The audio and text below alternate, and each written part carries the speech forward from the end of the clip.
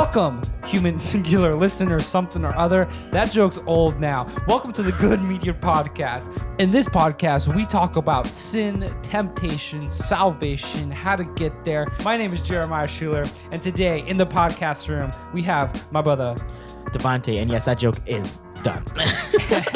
and my other brother, Hey, it's Johnny. and Chance on keys. I don't know why you keep calling it keys. It's more knobs. I know. I was like, oh wait, is it a piano sitting in this podcast room? I don't just really like- play piano. Okay.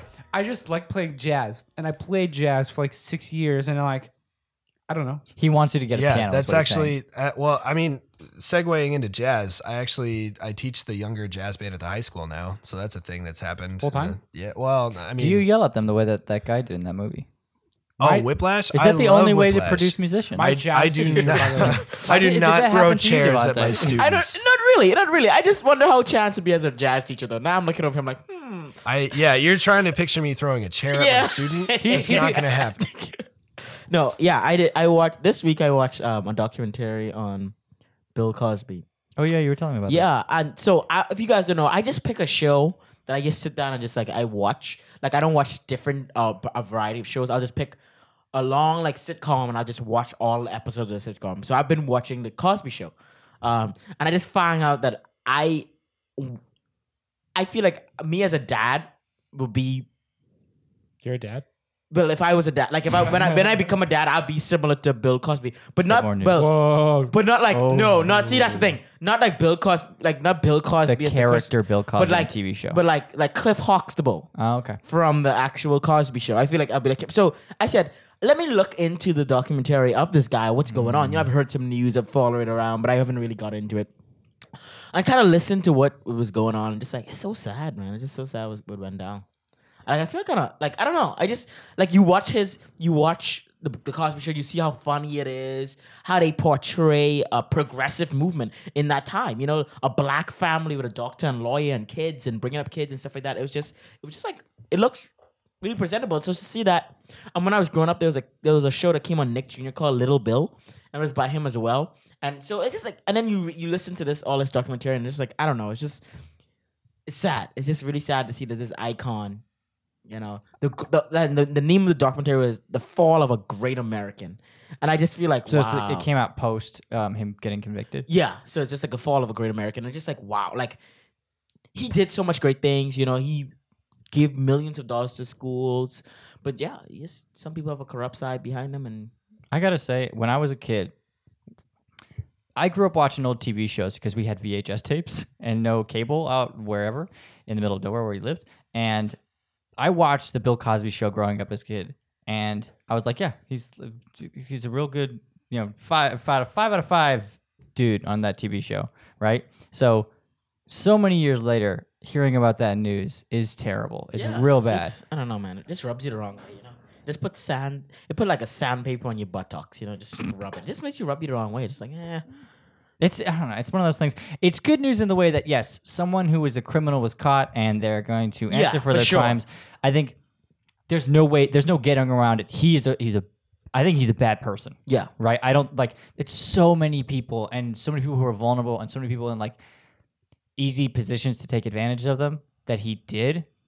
But I don't understand how you could do that and also convince everyone that you're just, you know, the person that we thought he was before the convictions. Yeah. You know? I kind of like the way that Sarah Silverman addressed the Louis C.K. situation, where they were friends outside of, you know, the comedy realm. And what Sarah Silverman said about Louis C.K. is, you know, I love him.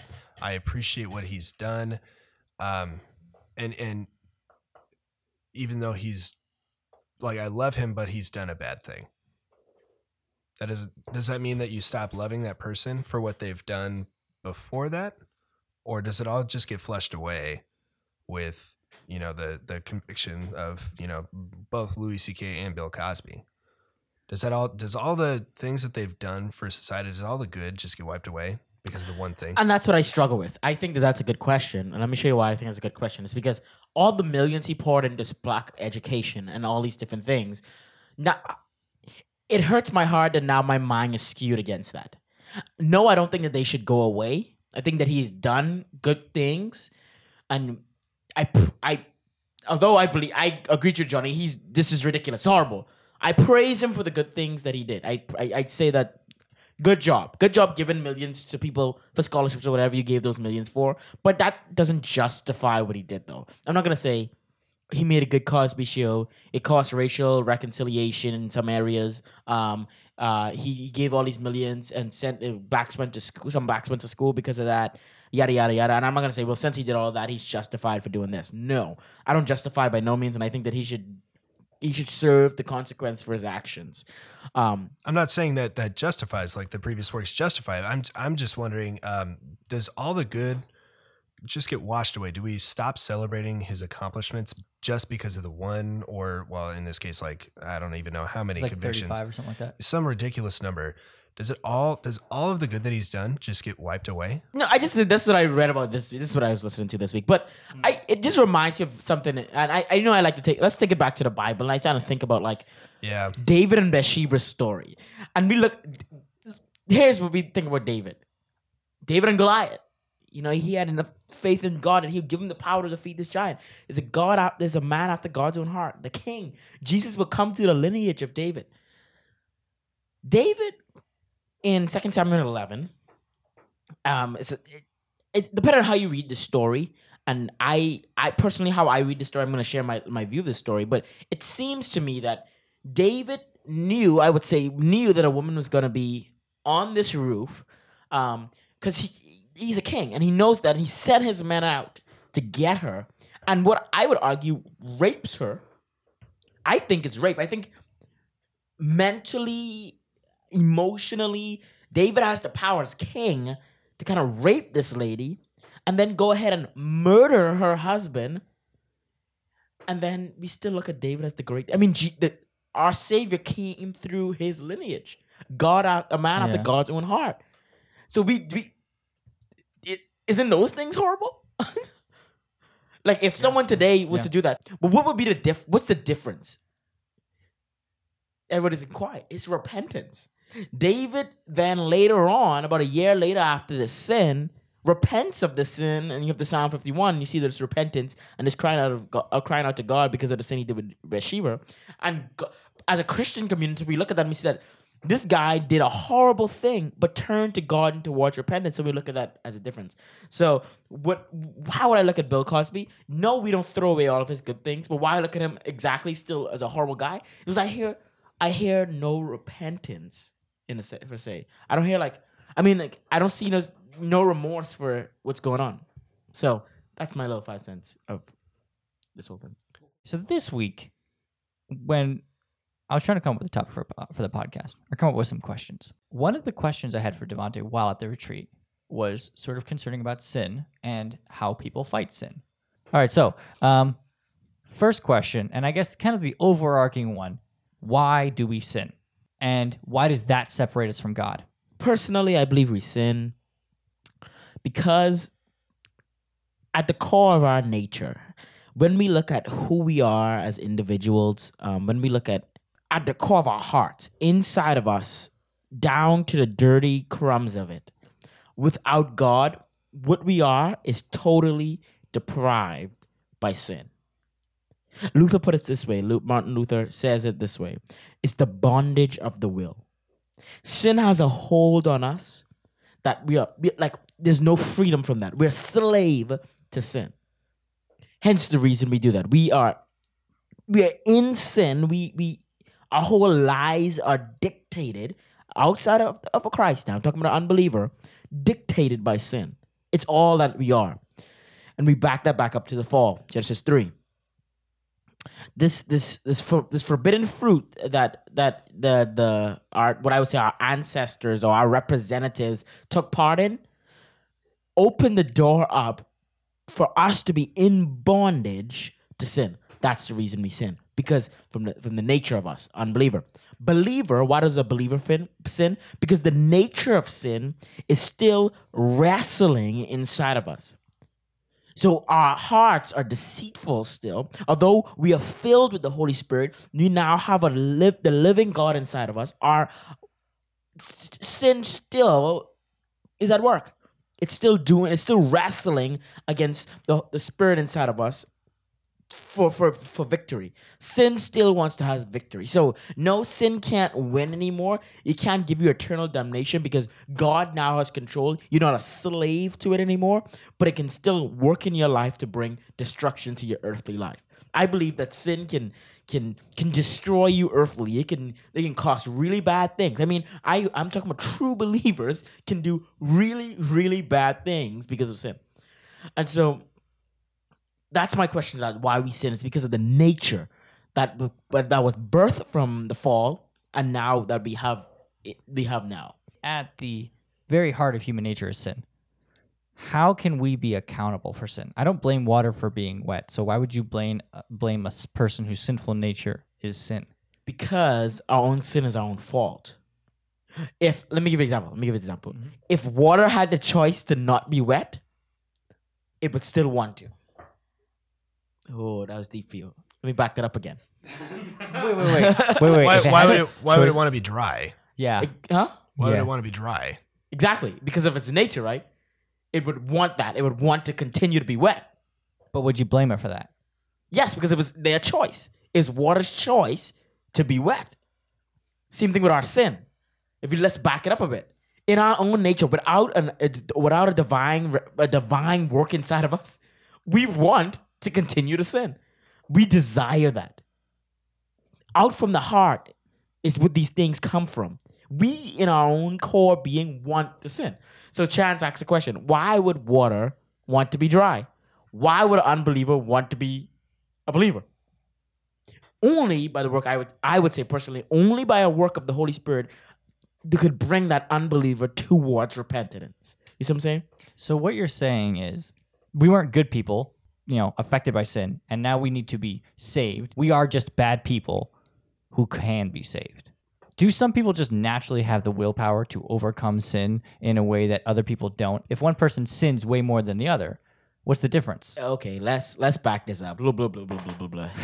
Every sin done, you can go to hell for. I think I talked to you about this. Why I think that the levels of sin kind of doesn't matter in a sense, because if Johnny lies and Devante goes and kills someone, God looks at both of them and say that's damnable to hell, regardless.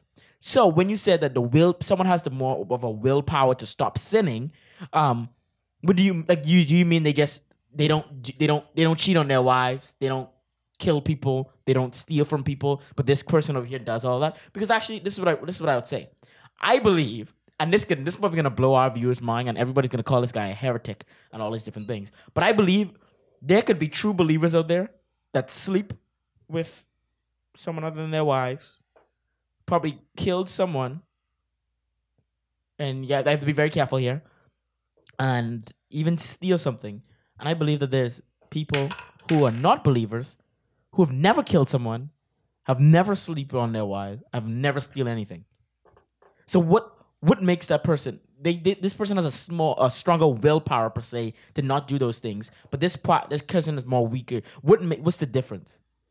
Let's look at this text. Let's look at Matthew 15. And I think actually, yeah, I don't know if you had this up. I think Mark has the parallel passage to this, but Jesus is talking about what defiles a man, And it talks about and Matthew 15 is where I went. I think you went to Mark 9. Mark 7. Mark 7, yeah. Okay. And so, Jesus is talking about what kind of defiles a man. He's saying what goes into the body is what messes a man up. It's not what goes inside. It's not the food. It goes in him and it passes right out. But it comes from the heart. Man, it comes from what's inside. And he says here, Jesus is talking to the disciples, Peter told them to explain the parable. He just gave the parable about the food. And so Matthew 15:16, it says this. Are you still so dull? Jesus asked them. Don't you see that whatever enters the mouth goes into the stomach and then out of the body? But the things that come out of a person's mouth comes from the heart, and these defile them. For out of the heart comes evil thoughts, murder, adultery, sexual immorality, theft, false testimony, slander. These are what defiles a person, but not eating with unwashed hands. That doesn't defile the person. And so these external things that we try to do, I would not sleep with somebody, but I still look at a woman with lust. Remember what Jesus did with the Pharisees who claimed the same things? Well, I have the willpower that I don't sleep with nobody else. I have the willpower that I don't kill my brother. You know, I have the willpower that I don't steal from my brother. But Jesus said, you do? you got this? Let me show you something. If you even look at a woman with lust, if you even hate your brother in his heart, you're already murdered. And I would even go on to say, if you even covet your brother's stuff, if I look at Jeremiah's car and say, I want that, he shouldn't have that, I covet that, I'm already stealing from my brother. That's how hard the law is. So when you talk about willpower, I want you to break that down for me before we get into that. Like help me out when you say the willpower. Because we can have a lot of willpower based upon fear, not the power of the Holy Spirit. Just fear will keep me from putting my hand on the next man's wife. All right. So this is the reason I asked this question. I'm talking post salvation. You're talking about the believer then. Somebody has been saved, right? They have a relationship with God and can identify that they're a sinner. But how come some people do it easier than others? For you to answer a little bit of your question there, as when you talk about willpower in a believer. So now you clarify a bit for me. In the believer's life, you're looking at the believer. You say you're a believer. You're a child of God. Why in the body of Christ? You're talking about the covenant community now. You're talking about everybody who is a true believer, a part of the universal church. Why is that person? Why is it like easier for some, and it seems like some have a stronger power to fight sin than others? But I'm gonna try and do this in like a 3-part thing. So bear with me here. And the first thing I'm gonna say is I'm gonna go with the thorn in the flesh. Paul talks a little bit about a thorn in his flesh in 2 Corinthians. And it seems like he's talking about a struggle that's going on. This first part I'm going to use this to show that there's some struggles in a believer's life that other believers don't have.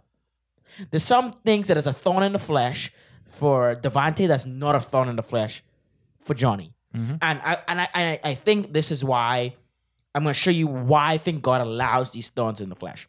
So Paul talks about this thorn in the flesh, and he said that he prays 3 times, and God doesn't remove the thorn out of his flesh. And so let me just read. Can I just read it here? Go ahead. Yeah. So it's 2 Corinthians 12, and I'm going to start in verse 6.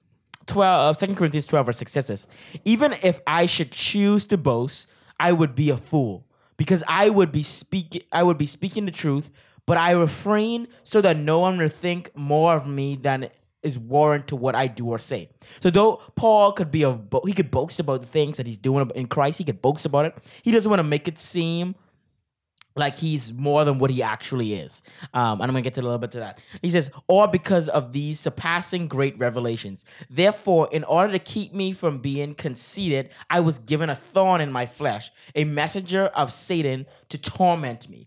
Ooh, listen to what's going on here. So Paul is saying to keep him humble so God can keep him in a place of humility, it seems like. He almost allowed Satan to come and torment him, to come and give this thorn in his flesh. He said, 3 times I plead with the Lord to take it away from me, but he said to me, my grace is sufficient for you, for my power is made perfect in your weakness. Therefore I will boast all the more gladly in my weakness, so that Christ's power may rest on me. Listen to what Paul is saying. Paul is saying pretty much this: when I am weak, when in my weakness, when because the thorn is in my flesh, I could give glory to Christ in my weakness, because Christ is being made strong. So in my thorn in my flesh, in Devante's thorn or whatever Devante struggle with, when I'm weak, I give glory to God because he is strong through my thorn. And that's why sometimes I believe it looks different for believers, because I think that thorn can be different. That thorn can be for Devante, really putting him in a hard time in ministry and not elevating himself to be a big person so that he can be weak and he can be downsized so that God can be glorified. That might look different for Johnny, though. Is the thorn temptation or sin? So that's the big question, right? It seems like this is torment. It's like more of a temptation because it says torment me. And so it seems like it's a temptation. It's a hard thing. Paul doesn't never confess or not if he ever fell into this, what this torment is he ever made a mistake in it. But I believe that believers do sometimes fall into the thing that's tormenting them. But I believe that it's more of a temptation that is beating on a believer's life. And you see a believer wrestling and struggling with this temptation. You see a believer really fighting for this. And who's getting the glory from this? What makes the believer persevere through this? It's the faith given by Christ. So you have that first believer. That's the first section, right? With that first person. The second person, right? The second section of this, the second thing of why does a person look more willful than another person? I say being distant from God.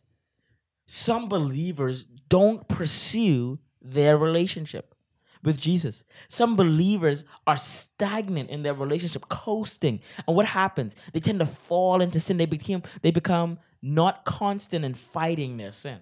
So what you're saying is because of a Christian's weakness in getting closer to God, temptation is it's easier for them to fall into. Exactly. I feel like it's more easy for a person to fall into temptation or to be when they're being tested to give in to the test. Let's look at James 1, right? James 1 kind of talks about the being tested, letting your faith be tested and all these different things. And I think that when a believer is tested and they're not striving for Christ, they're not actually in their word, they're not praying, they're not having communion with Christ, they're not in fellowship with believers, they tend to fall because they're not in that community that God placed them in.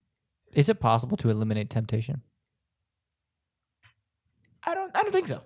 Because it says in the Bible, this is where this comes from. It says in the Bible that Jesus was tempted in all the ways that we were tempted, right? So, and Jesus is by definition perfect, right? He's our yardstick for what perfect is, and he was tempted.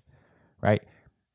So we know, based on that we can't eliminate temptation from our lives. We will always be tempted. Yeah. Maybe not in heaven, but on earth right now, we know for sure we will always be tempted. Why do some people fall into temptation and others don't? I think the perfect example would be if we look at Jesus and how he dealt with temptation. The first thing that he did two distinctive things when it comes to temptation. He told temptation, right, that temptation doesn't have the power over him, that sin doesn't have power over him, right? And that God, the creator of everything, will provide for him and protect him, right? So he took away power from sin and then gave power to God. All we can say about temptation is, one, everybody's tempted, and it seems like the people who get through temptation is the people that perseveres through Christ. And so I just had it pulled up here. Where did I put it? Oh, okay. So yeah, it says that when you are tempted, no one should say, God has tempted me, for God cannot be tempted by evil, nor does he tempt anyone. But each person is tempted when they are dragged away by their own evil desires and enticed. Then after desires has convinced, it gives birth to sin. And sin, when it's fully grown, gives birth to death. So when you're being tempted, it seems like it's only us in our own sinful nature that gives into our temptation. And the Bible kind of answers that for us. And then temptation then leads on to sin, and sin then leads on to death. So you're saying we need to fight our own nature? Pretty much. The point of... That's a tall task. That is. Really, that's what God calls us to do. Exactly. Yeah, that's what he calls us to do. though. That doesn't make it easy. Exactly. I don't Well, think it's nobody's easy. making I don't saying think it's it's easy. easy. I don't think it's incredibly easy. hard. I think it kind of goes to the community that you surround yourself with. The phrase, you are the average of your friends. One of the things that I've really come to appreciate over my spiritual journey is fellowship. And not just fellowship, positive fellowship. Iron sharpens iron. Going to Bible studies, going to church, going to small group, getting involved outside of just the Sunday service. Being constantly in the Word makes it easier to say no to temptation. Like if you know, oh yeah, that might cause me 10 seconds of pleasure, but I know it's wrong.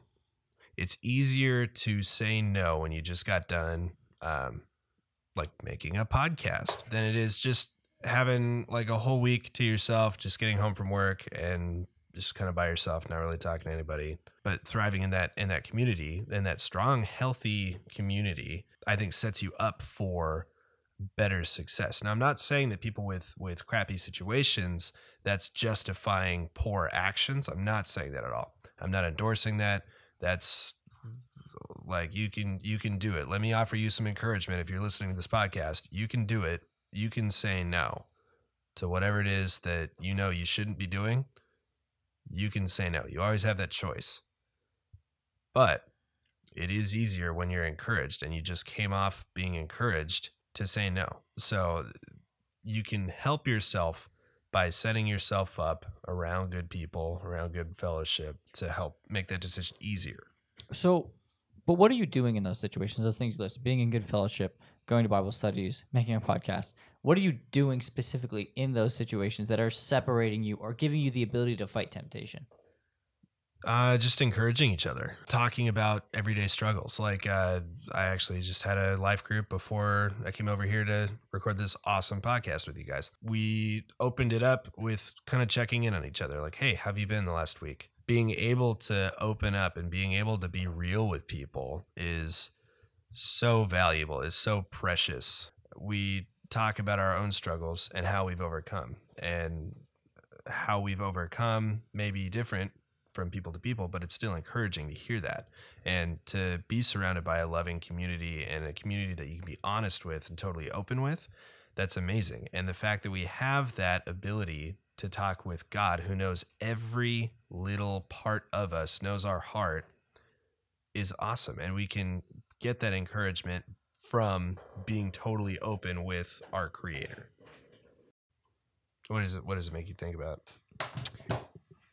What you're doing when you are in fellowship with other people, because like I said, we went on the retreat, and went on the retreat, people get a Christian high from it, as people call it, right? I hate Christian highs. Right? It's the best worst feeling. My issue with it, right? My issue with a lot of the times when people go to a Christian concert or they go to a retreat or something like that, they come back and they feel so empowered and connected to God, and then it goes nowhere. Because the fellowship discontinues. In those moments, does that mean that's manufactured? Something they did made them feel connected to God, and then it went away. It went away because I believe the fellowship and the same kind of fellowship went away. My first spiritual high came from a crew conference in the winter. I had never been around maybe more than 15 people my age that believed the same thing I did. There were upwards of 500 university students there, all just on fire, asking questions, going to seminars with really, really good speakers, talking about the toughest questions that maybe we didn't even think about. And just the amount of love and support in that community was just on fire. I had never felt more connected with God, with the Holy Spirit. It was amazing. And on the drive back, we had 3 school vans. One of the vans in the back, the driver fell asleep at the wheel and slammed into a semi truck hauling some cars. And the door was banged up really bad, but everybody was okay, thank God. Side note to the story, we had to pull over, and there was no gas station around at the nearest exit, but there was a pot shop. So here we are with 2 university vans outside a pot shop in Colorado. And we kept that spiritual high through that though. But after that, I got back into the same fellowship that I started with, non-believers. I was surrounded by non-believers who, lived a different lifestyle than what I had just experienced for the last week, which was intense Christian fellowship all the time, 24/7, 100% all in, like accountability galore. And then we go back to, I can describe as a spiritual wasteland. And it was the most depressing thing I had ever witnessed, because I looked at every single one of my friends and I questioned whether or not I would see them later, if you catch my drift. And it was terrifying. And I hated it. I loved that spiritual high. I loved the connection that I formed. I loved the feelings that I felt. I loved the connection to the Holy Spirit, to my friends. And then I came back and I went down from that, and I jumped off that spiritual high, and it sucked. It was the worst. That kind of gets to what I was thinking about, right? People go and they go to events and things like that. They do something. It's like spiritual food. Yeah, they do a thing, and then suddenly they feel the need to be convicted and read the Bible more and all this. Right. This is my question. Conviction leads to not sinning, leads to changing from being bad in a super simplified version. How come it takes doing a physical thing to get convicted?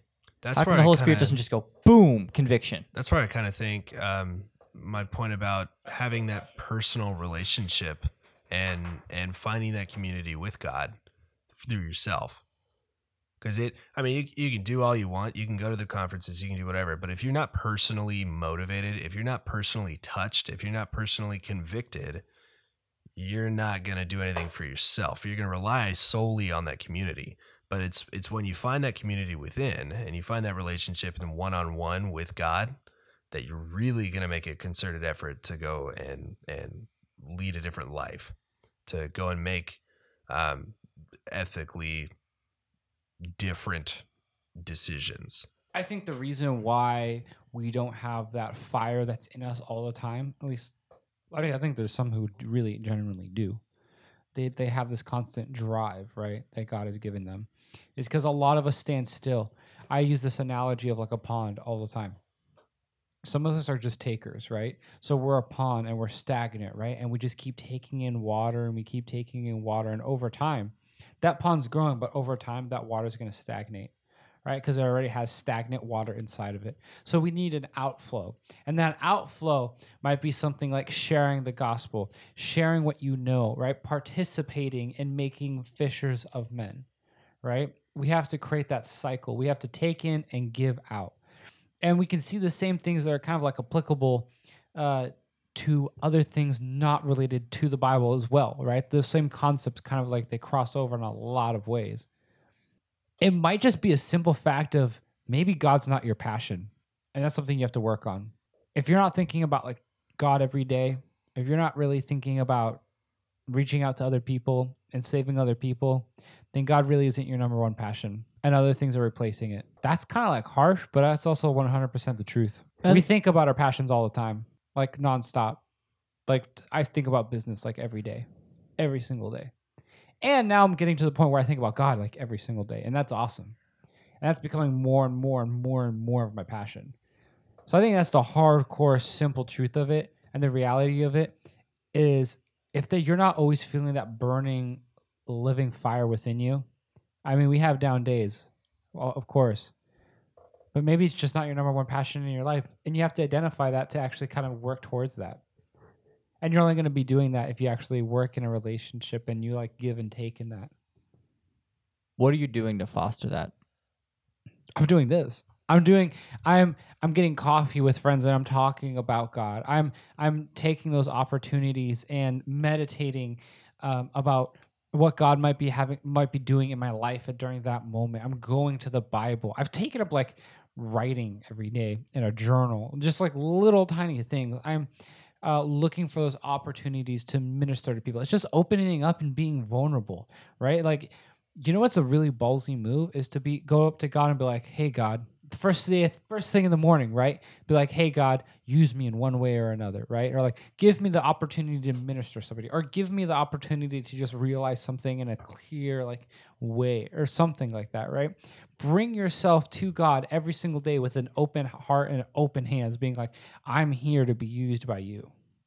I'm not saying I'm good at this at all, not at all, but that's what I'm striving to do. I'm striving to make it a passion. Kind of like blows my mind actually that we because this is actually technically a kind of a difficult question to answer, but if we simplify it and kind of look at it and from other perspectives, the reality is we don't feel this burning fire within ourselves because God's not really our passion. Other things are our passion. Worldly things are our passion. So once we start making God our passion, then we'll have that fire. We won't have those Christian highs all the time. Like we talk about, like people are like, "Man, I'm so tired of these Christian highs." Like I remember youth group, right? And they're like, "I just came back from what's that Christian Creation Fest." That's actually what I thought you said. I thought you said the first time. Oh no, we school out in Nebraska. We don't know. No, that's not. That's not something we do. So we will come back from Creation Fest. We're around this positive environment. And the reason why we get that spiritual high in the first place is because during that moment, for that 1 week time or the 3-day time, or whatever, that is our main focus. Our main focus is worshiping God, having Christian fellowship, talking about God, listening to God, to speakers talking about God, right? Praying, breaking bread together, having community. Guess what? You literally just removed all of those variables in your life that would distract you from God and just put it an emphasis on God. And you found a temporary passion. So that's how you lose that spiritual high. That's how you lose that fire within yourself. Dang, man. I felt like that was all right on. So I'm not to toot my own horn, but like, why? I don't know why it took me so long to realize that. So like what you're saying is like after people like watch Fast and Furious, they're like, man, I'm a car person now. Yeah. They're like, oh, I go to Creation Fest, like, man, I'm a God person now. And then it goes away because they find other interest. I so agree with you. I so agree. I feel like I should be a pastor. I'm getting too prideful. Like right now, I'm too prideful. Okay, sorry. Anyways, let's let the pastor talk. But I'm gonna give. I agree with you 100%. I'm gonna give you pushback. Out of respect. All right, and let's fight. The reason I'm gonna give you pushback is because I don't know why I'm in this season of my life where I'm trying to deal with Christianity I'm trying to get away from swaying to the two ends of Christianity. I feel like for a long I've been living it. I've been either living the antinomianism life or the legalistic life. I've been either it's bringing Christianity to the joy of Christ. To bring this thing into perspective of being in the joy of Christ. And what does that look like? And so, yes, I'm going to agree with Jeremiah. And I'm going to say, yes, you are correct. You're correct in the sense of that we as believers should set our passions on Jesus Christ. And when we go to these concerts and stuff, we get this spiritual high that's out of this world, and we come back and we kind of distract ourselves from all other things and to get onto a spiritual high. Here's where I'm going to disagree with you, though. It seems like Jacob in the Old Testament did the exact same thing. He pushes away his wives, his concubines, he pushes away his family, and he goes and he wrestles with God. He goes to get under a spiritual high, and he did not let God go.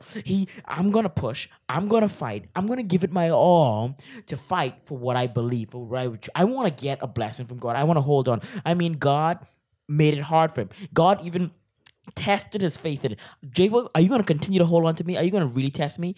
I mean, are you going to really trust me? He broke the hip bone of Jacob. Jacob didn't let go. And what happened? He changed his name and said he fit with God. Now, the thing is, where I think where you disagree is, why doesn't that perseverance continue? Because testing of the faith brings forth perseverance. James 1. It says that if we tested in our faith and we come to the end of that, we should persevere through that. So after we already wrestle with God per se and we go through this hard time, we should persevere. We should see a active reading our Bible more. We should see something called sanctification, an act that our walk with Christ grows stronger towards glorification and be with him. So here's the deal. The question we have to ask then, why is it that people get this high and they could stir this thing up? And I think it goes back to that prayer. You know, anybody at a time, come up to the altar and say the prayer. People I could preach a sermon. I'm being honest, this is going to be actually worse. I'm going to dog myself actually. But I believe that I could preach a sermon that could be very enticing. That I could preach a sermon that could be very scary. You will go to hell. You better listen to me. You don't believe in Jesus Christ, you're gonna burn for days. And it will scare the day living lights out of people. Look into the coals of the fire. Exactly. Hell is 10 times hotter. And we said in the last podcast, right? Jeremiah would be mad at me because I said that, but that's his line. You know, look into the fire. See how hard it is. Hell is way more harder. I could preach a sermon like that. I could all hell and brimstones. I mean, I believe that God will pour his wrath out on you, and he will come and he will destroy the wicked. I mean, you can see how my mind, God is going to go crazy on the wicked. He's going to pour righteous wrath on people that don't serve him. He's going to do that. I could do that. But I also can preach a sermon and say this. I can tell you the truth about your life. And I think this would back up with, and this is where probably me and Jeremiah would go ahead and agree. The truth about your life is you have passions and desires that are stronger than God. And you are giving yourself to those passions. You're selling yourself short to your the passion and desires. You Quick pause. We have passions that are stronger than God. we shouldn't. Passions that are He's stronger saying you than make God, them or stronger than God. passions that Yeah. Oh, we you have make them for stronger. passions than Just clarifying. God. You don't mean that they're stronger than God. passions- No. We allow them. We to allow take them the to place. be. Yeah, we allow them to take Okay. place. We allow them to be idols in our lives. And so we don't have the same passion. And so what happens is after those retreats and after those things, we allow those same things to seep back in. We don't follow up with discipleship. We don't have a big experience at camp. We talk to our friends and our friends leave us right there at camp. Everything that happened at camp, at these retreats, at these different things stays there. And that's why. When we are at a retreat and Jeremiah confessed a big thing to me, right? Oh, I confess a big thing to Jeremiah. Jeremiah, as a believer in Christ and in fellowship, is supposed to follow up. You're supposed to walk this walk with your brother. We don't do that. It stays at camp, it leaves that. And what happens? It starts to seep back in, the same sin. We don't press into the sin anymore. We just allow it to be. What can we do to stop that from happening? Continuing to press into people. The thing is, like I was saying, we leave these things at camp. We leave these like these different things that's happening at like when people come to Christ or when people do all these different things. It's hearing the cry of your believing brother and be in community with them. Man, do not just let that thing sit. And that's what happens, right? That we have this spiritual high. We have this thing going on. We have the big come to Jesus moment. I mean, God, I was a believer with you, but I am rededicating my life. I'm giving my all at this camp. God, I've seen you at work in this camp. I've seen your glory. God, I've seen your praises. God, I just want to do that again. And then our next response after we confess to God what's going on is to go to our brother. Say, brother, this is what happened to me. This, and then what my brother's supposed to do is continue. How are you doing now? Look at me in the next week. Let's get coffee. Let's go out. But we don't do that, right? Everybody's high stays at camp. Johnny, I'm gonna ask you right now: who were you planning to talk to after your retreat about what they told you at camp? Be honest. Your You mom. during this podcast. Exactly. No one else. And I wasn't the one that confessed to you some big things. After people have a spiritual high, we're talking about the believer. After they have their spiritual high, we don't care. It's like we glorify that one moment and then we move on. We don't continue to disciple and be in community. What I've learned, man, I grew a lot in my faith after community. After I actually could sit down and read a book with somebody. Confess to somebody, be open and on. Like, man, I'm struggling with this. Man, I have an issue right now with greed and I need you to help me. I want it all. I want the big things. I want the fame. I want the money. Help me, bro. Like, pray for me.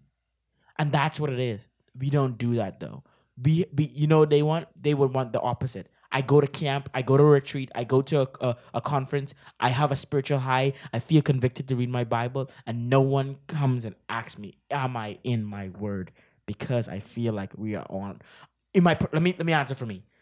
I'm too in my own business. I all care about myself, and I can be very selfish and not caring about my brother who just told me the Lord told him that he should be in his word more.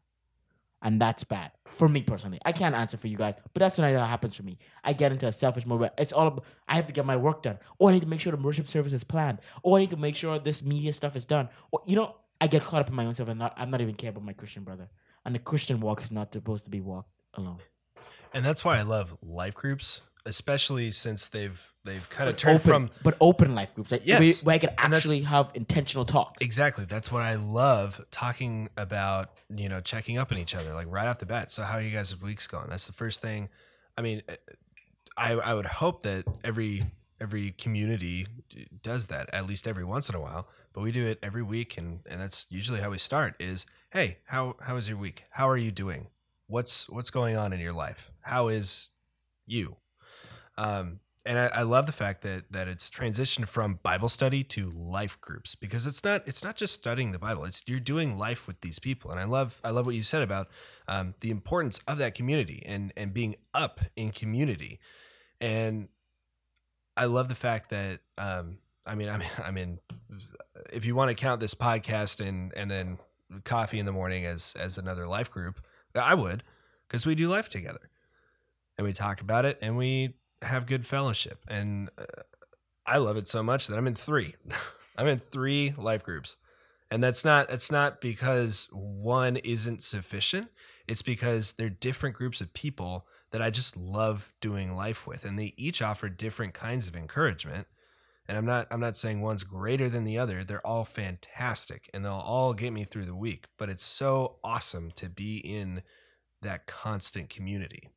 Exactly, and I agree with you, Chance, and so I'm glad you said that. I'm glad you shared your view on life groups, and I hope our view.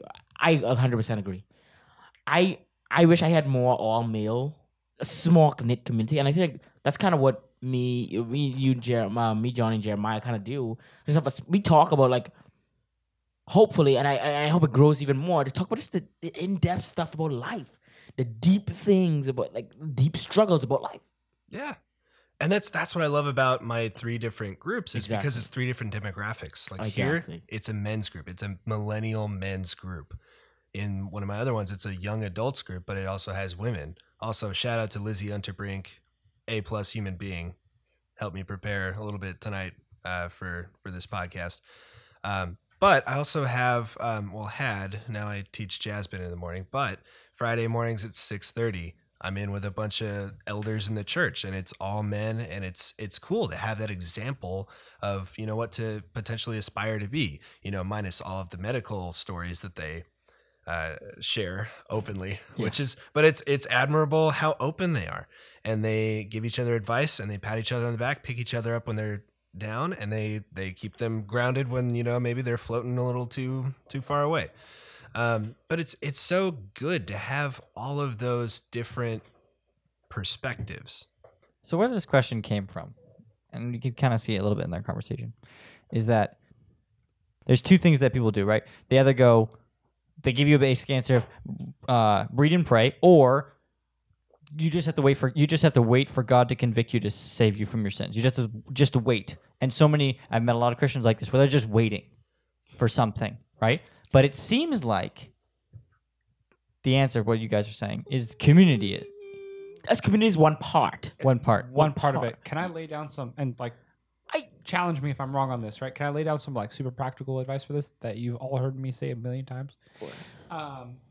If you've been in my small group, you've heard me say this, because we always ask this question. All right, let's lay some practical advice here. Let me break it down here into 2 sections of practical advice here. All right, here's section number 1. Section number 1, if you feel like you're spiritually dead but you're involved in the community, it's because you're a taker. You're a stagnant pond. Basically, right? You have all of these people pouring into you. You have these pastors, you have these ministers, you have disciples. I mean, not disciples. You have friends who are around you just pouring into you, right?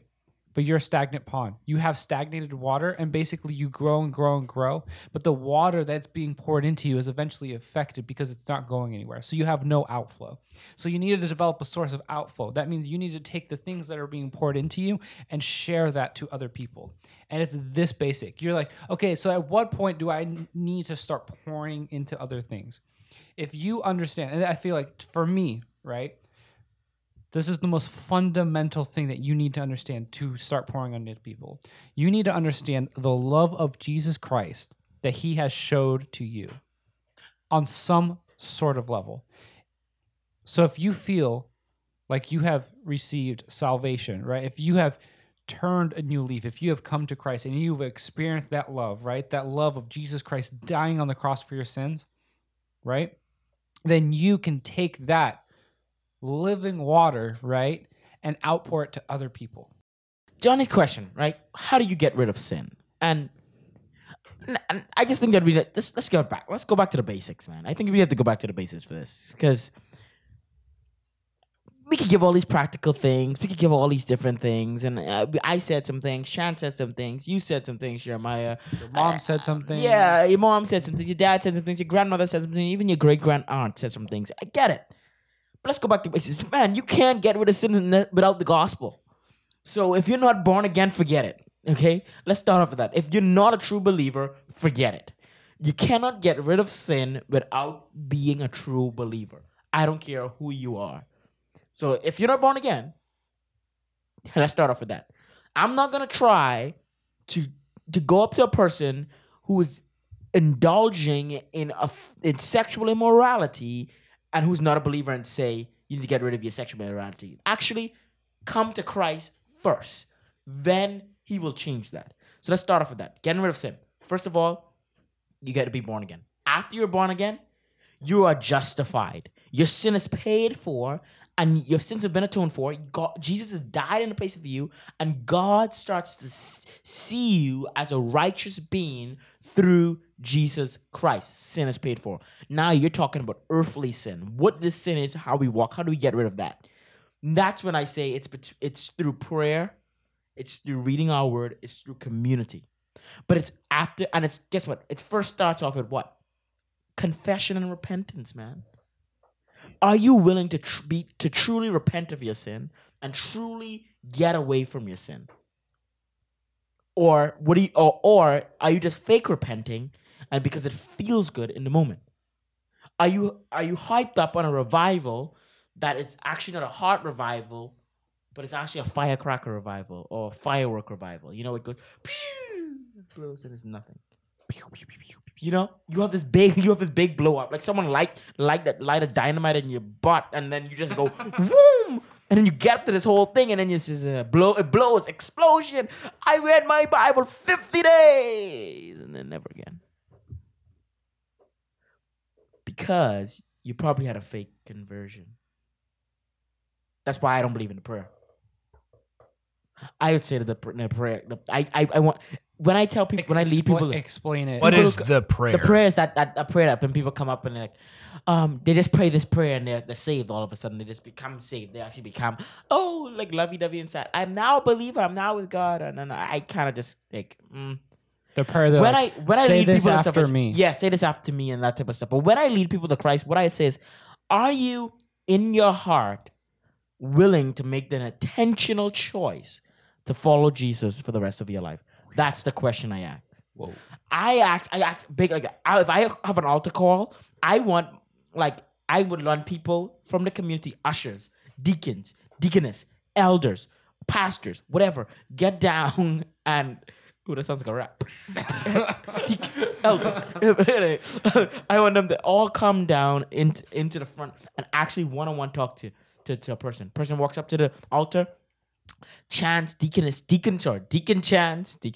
I've been promoted. From brother to deacon. For all the people who are not connected to that sector of the Christianity, you want to explain what a deacon is real quick? A deacon is just a person who kind of serves the church and is in service of the church. But anyway, just like, let's just say server of the church. Let's just use that. Chance goes out and he goes to the person. He will ask a question. You come to this altar. Do you want to make the intentional choice to follow Jesus, to make Jesus your Lord and Savior, to be like him, to let him transform your life from the inside out for the rest of your life? And they say yes to that. Not to some prayer, but to say that I internally believe that the Holy Spirit is calling me into a relationship with the Godhead. That's what I want to hear. If I don't hear that, man, I could say 50 million prayers. It's when you know the Holy Spirit comes into your life, wrestles with your heart, turns you from night to day, man, and you feel that and know that is real. When I was converted in September 2013, there's nothing on God's green earth that can tell me different. The Holy Spirit, you know what my biggest fear is. You know what keeps me holding on to my biggest my biggest fear, although it's a fear, I think it's a rational fear. What I believe true is because I know for a fact that when I had my conversion experience, that could have only be God. If nothing else could have done that, like nothing. Like I've been in church all my life, but it was nothing like that. And from that day on until now, all I've seen is growth. And that's how we know. We don't see God leaving a believer. We see him actually being with the believer and sanctifying the believer, bringing you look at a believer's life over a life of a span of 10 years, and you look over that 10 years, you see growth. That's how you know the difference. That's how you can see. And so you ask that believer, you ask that person who comes to that altar, are you ready? You ready to make your calling and election sure? Are you ready to say that whoever wants to follow Christ and be in a relationship and let him be the Lord of my life and praise him forever? That's what I look at. And so when I see a conversion like that, then what happens after that? You don't leave it alone. You disciple. You get into the nitty gritty of a life. You show this. You let them be a part of your life. You let them show that you're a messed up human being. You still sin. You still make mistakes, but you remind them of the gospel. Remind them what you come to. Right? Remind them what they came to that altar for in the first place. Because Jesus paid for all of that. So no, they don't have to go on sinning anymore. They're not a slave to sin, but now what they are, a slave to righteousness. And so what happens is us. You know why we're convicted? Because we're not slaves to righteousness. We now that just blew my mind. Hold on, wait, whoa! Listen to why does every time we sin we feel bad? It's because we're slaves to righteousness. We literally have a. Do you know what it is to be a slave, dude? You have no choice in the matter anymore because you are a child of God. You have no choice. You hate sin. Romans 6, since grace of man can be sin by no means. Why do something? You've now died in Christ because Christ has died and you've died in him. Seems like Romans 6 is telling us. And now you can fight sin. You have the ability and power. You're now a slave to God's righteousness. All you want is holiness. All you want to see God glorified. You want to give him worship. And that's how you get rid of sin. How you get rid of sin? Be born again. That's my answer. I was thinking about that the other day. The idea of Jody put 12 out of 10 answer for Devontae.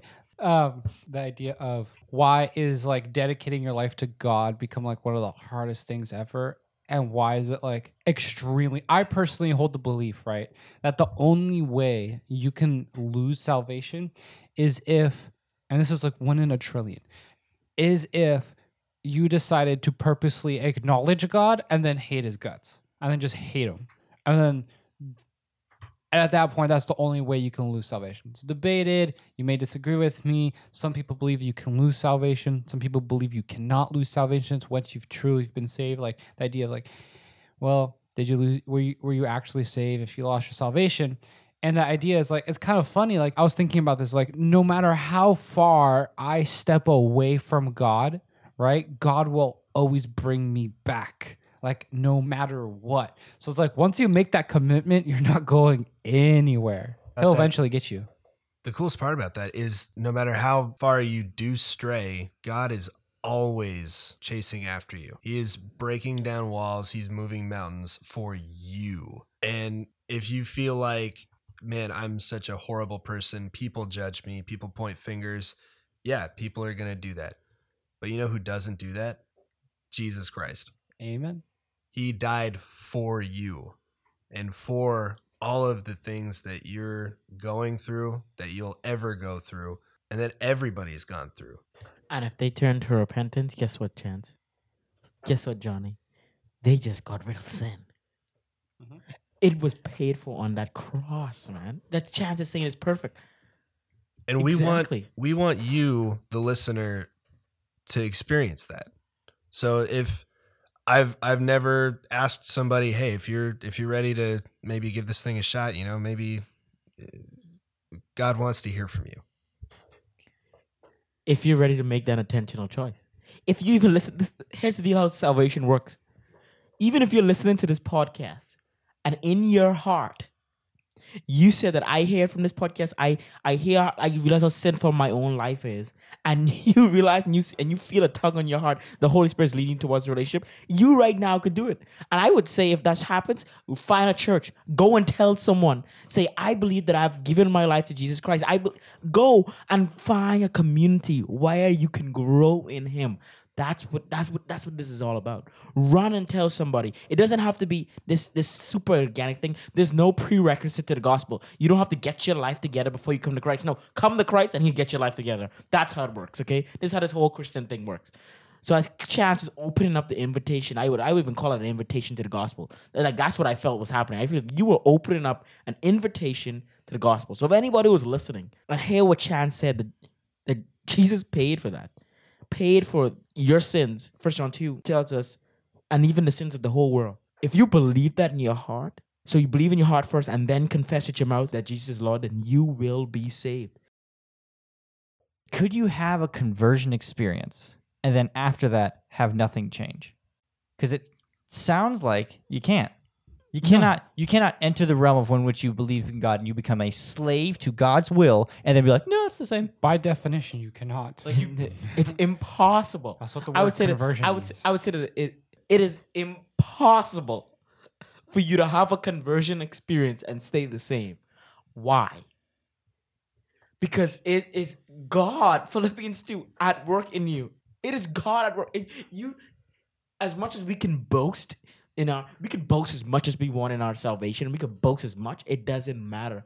It's not for us. First of all, we're not saved by any of our works. It wasn't because I choose to believe in Christ and the work of choosing. You know what I think about that? Because if God didn't regenerate my heart, it was going to be no choosing from Devante's side anyway. If God didn't step in and bring me towards repentance, it was going to be no repentance from Devante anyway. It was going to never be me. But God had to step in and give faith. I was dead in my trespasses of sin. But God, so in His... You see what it's this whole thing? God is the one in all of His riches and mercy that comes in, steps into the place, and does what He has to do. And guess what? That's the good part about our faith, the Christian faith, is that God doesn't leave us. He doesn't say, okay, I'm saving you, I'm out, peace, I did my part. No, He says, I save you, and I continue to sanctify you, and I adopt you into the family. And I'm not saying this in order, so I know you scholars who might listen to this, like, don't beat me up. I know I'm not saying the right order of salvation, but I don't care. Just what I'm saying is God, He justifies you, He saves you, and He sanctifies you. He adopts you into the family. You know, all these things are happening. You're now a part of the family of God. So not only do you call Him Lord, but you call Him Father. You call Him friend, man. Like, we have so much, it's a relationship aspects that goes along with this. It's like talking to you, like fall in love with Jesus. It's an old gospel song that says, falling in love with Jesus. It's the greatest thing I've ever done. I pray people don't come to Christianity with the wrong reasons, because we talked a little bit in my small group tonight about happiness and what does happiness look like. And I was trying to like help them, at least in my personal view, just like balance the weight of happiness. Like, God is okay with happiness. You know, that shouldn't be our ultimate goal. We shouldn't go into it looking for happiness. But happiness is produced inside this. It's a byproduct. Yeah, you could be happy. Sometimes you're not always happy. You're not always, but joyful at times. But don't search out the byproduct. Yeah, exactly. And so as we talk about sin, I think we probably the next podcast should be a part 2 to sin, because I see you have more questions, and we could deal with a little bit more. We could go into other questions. So now we understand being born again is where this first thing starts from. Being a new believer, being in Christ, being justified. And I think we could talk about how does it look? How do we deal with temptations? What does it look like to be sanctified? What does it look like to wrestle with sin? Paul talks about, I don't understand. I think this is my favorite verse of the Bible, right? Romans 7:15. I don't understand my actions. I don't do what I want to do, but I do the exact thing that I hate. He talks about it. It's just the sin that dwells inside of him that's caused him to do these things. And we talked a little bit about, now we can get into the nitty gritty of that. Because if you're not a believer, man, all that stuff don't matter. Because you don't know God. And you know how big I am on that. If you don't know God, then it was pointless. That's it. That's the gospel right there. That's the good news that we as Christians are called to go beyond our Christian camps and our conferences to tell you about. Yeah. This is your invitation. It's that easy.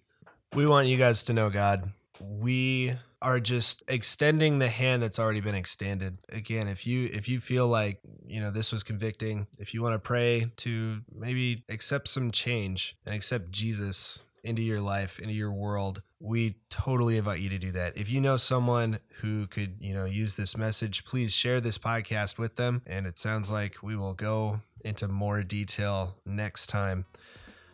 Yeah, this is the Good Media Podcast. That's all for this week. We'll be back next week. If you have any comments or questions, shoot us a message. If you're on Anchor, you can leave us a voicemail. We've got our email down in the description of this. If you have any questions or comments on ways we can improve or things you thought that were interesting that we said, shoot us a message. Like, subscribe if you can, and have a good week. Bye. Cool.